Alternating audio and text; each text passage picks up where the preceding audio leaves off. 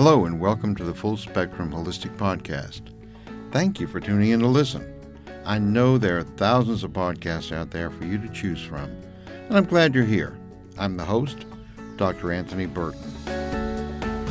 I'm a Reiki master, EFT therapist, meditation teacher, and a shamanic practitioner. Tune in to hear stuff that will inform you, help energize and balance you, and help you to be your very best physically, mentally, and spiritually. Spectrum Holistic is a complementary health and wellness business located in Northwest Georgia, USA. Check out the website at www.spectrum-holistic.com for more information.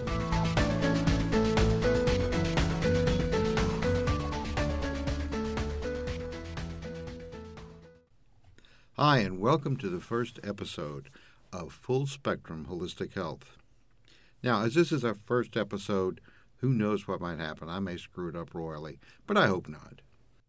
If you listen to the trailer for this podcast, you know that in addition to my training in holistic health practices, I also worked in more technical fields earlier in my life. And you might be wondering, why is this guy podcasting about woo-woo stuff like Reiki and meditation? I'd like to give you at least a little backstory so you know the whys and wherefores. Even when I was much younger and in the Navy, I experienced the power of Ki, or Chi as the Chinese say, in my study of martial arts. I trained in Jiu-Jitsu, Okinawan Karate, and Aikijutsu. One of my instructors early on was a young woman who probably would have weighed in at less than 100 pounds if all her clothes were soaking wet, and she threw my 200-plus pound body around like it was nothing. Later on, I had another instructor named George Dillman who demonstrated on myself and others the technique of pressures and soft strikes on points that lie along the body's energy paths or meridians. Another of my teachers was Grandmaster Richard Behrens, again a person small in stature but very powerful in energy, who taught Aikijutsu. Grandmaster Behrens also had a policy of teaching pain relief and healing along with the self-defense moves, for as he said, you should not only learn to cause pain, but to relieve it. And in a class full of overeager students who sometimes went a little too far in practice, that was a very practical thing. Later in my time in the Navy, I was working out with a Navy judo team member, just for some fun practice, and he executed a shoulder throw on me, seoi nage. I landed badly on the point of my left shoulder, and I felt and heard it pop out of joint and then slam back into place. Of course, being foolish and macho, I toughed it out and went to the doctor right after practice. I ended up in a sling for 2 weeks while I healed. Now, fast forward a few years. My left shoulder was giving me a great deal of pain, and I had a really limited range of motion. I went to an orthopedic surgeon, and after an x-ray and some tests, he determined that I had a torn rotator cuff on that shoulder. It would require surgery and a few weeks of immobilization to fix that. Now, a few months before that, I had experienced Reiki given to me when I was hospitalized for a broken wrist and ribs. I live an exciting life. This had piqued my interest in the healing power of energy and Reiki, so I found a very good Reiki teacher, Master Patty Payne of the Southeastern Reiki Institute, and signed up for classes.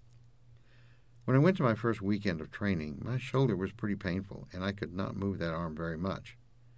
Near the end of the first day, we were practicing giving and receiving Reiki, and because of the odd number of students, I was paired up with Sensei Patty. She asked me if I had any sort of problem or pain at the moment, and of course I told her about my shoulder. She administered Reiki to me for about 10 minutes or so, and by the end of that time, the pain had greatly diminished and I had a better range of motion. After 2 more treatments that weekend, I had 0 pain in my shoulder, full range of motion. That was quite the convincer for me, and it made me even happier that I had signed up for the Reiki class. This is especially true since a subsequent visit to the orthopedic surgeon confirmed that I had no damage and I would not require surgery. So anytime I can avoid going under the knife, I'm happy about it. I was already a trained and initiated shamanic practitioner at the time, and saw immediately that Reiki would become a vital part of my toolbox for helping others. That class was in Usui Tibetan Reiki, and ultimately I obtained mastership in that style. I also trained and obtained mastership in 2 other forms of Reiki and in administering Reiki to animals. Since that time, I also became trained and certified as an EFT or tapping practitioner and as a certified meditation teacher. I am constantly studying and learning more about different ways to help others and myself to better health. And those ways include things like sound therapy and aromatherapy, among others. Well, I suppose that's enough backstory. And we're going to talk about holistic health today, and in fact, specifically defining what I think holistic health is. Now, you may differ with me on that, but that's okay, because if you ask 20 holistic health practitioners, you may get 5 or 6 different answers about exactly what holistic health means. And if you do differ with me and you want to tell me about it, go ahead and contact me. Let me know what you think and where you think I'm wrong or where you think I'm right. Either way, I'd like to hear from you.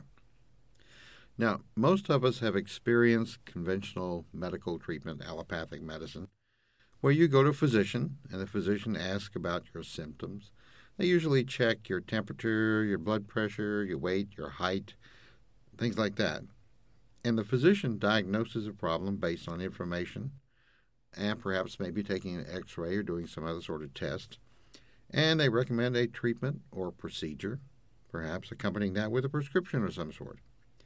And there's nothing wrong with any of that, because sometimes we really do need that allopathic medical treatment. Now, normally the conventional medical doctor is going to look strictly at things going on in your body, because these are things, your weight, your body temperature, your blood pressure, x-rays, that are most easily compared and measured. I mean, they're numbers, and they can be compared to norms for your age, your sex, and so forth. But here's the thing. Modern medicine is rediscovering what the ancients knew for centuries. The condition and health of the body are affected by the mental and spiritual state of the person. Holistic health means an approach to good health that looks not only at the physical state of a person, but also their mental, emotional, and spiritual states. Now, we all know, for example, how our emotions and our thoughts can affect our bodies. I'm sure you've experienced it before yourself. Think about how you may have felt when you were about to take an important step in your life. Maybe a final exam for graduation, or proposing to your intended spouse, or going into battle for the first time. The body produces adrenaline.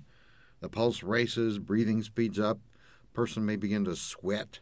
Their stomach may roil and tumble. All these things happen. And of course, these situations are temporary. But in some cases, if you're in a stressful job, or if you're perhaps a long-term caregiver for someone who's elderly or in poor health, maybe you have PTSD, or you are in a situation that might produce PTSD, they can continue for months or years, these conditions. Now, in addition to the emotional and mental side of things, the spirituality of a person cannot be ignored. Research and study have shown that people with vital spiritual lives generally have less depression, they have lower blood pressure, and they tend to live longer, more productive lives. Now, this doesn't mean that everyone who attends their church or synagogue or temple will live a long, healthy life. That's not it. Being religious is not always the same as being spiritual. In fact, often it's the exact opposite. But being spiritual does indicate having a healthy attitude toward God or whatever supreme being you may believe in, or toward inner spirituality.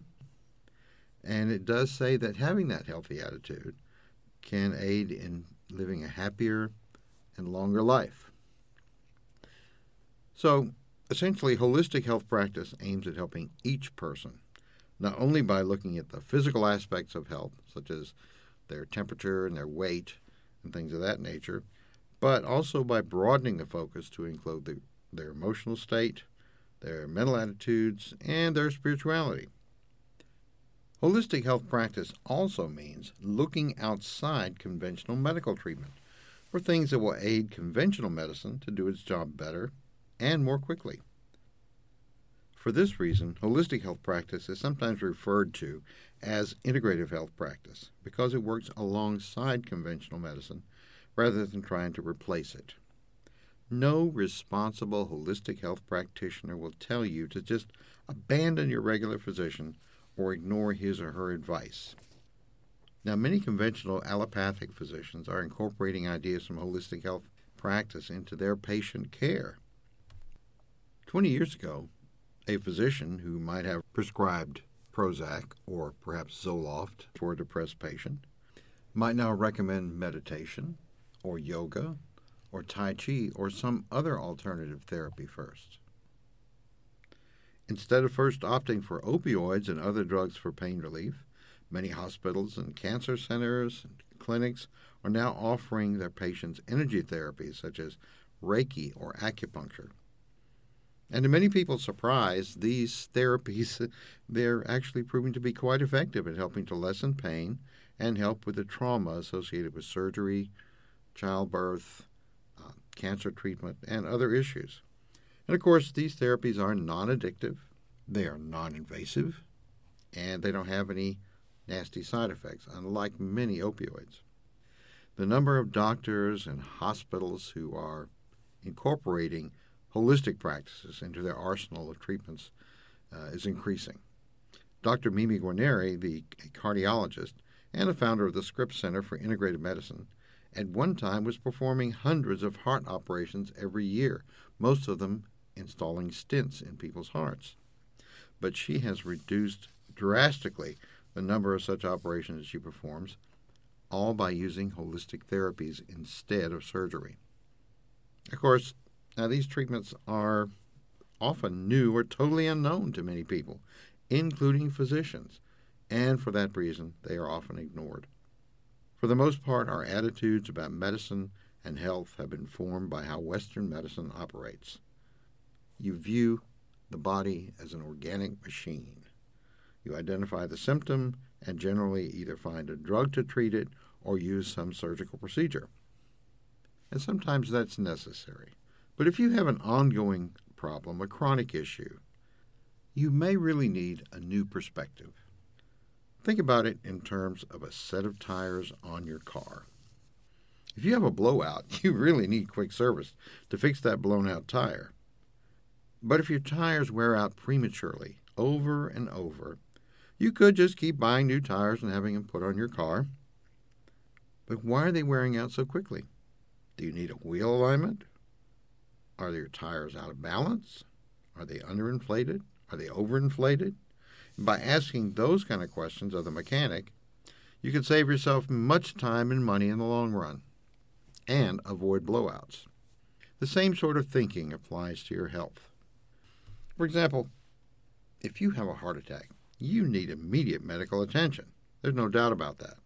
But once you get through that crisis, it's time to step back and see if you can get to the underlying reason for the heart attack.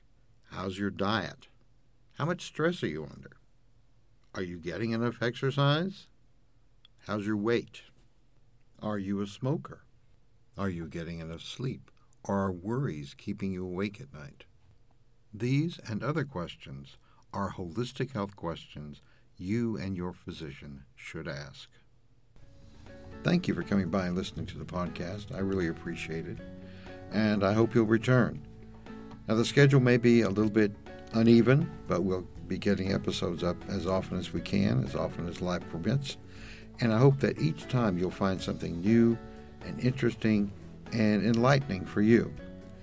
Until the next time we hear you or you hear us, stay safe and have a peaceful day.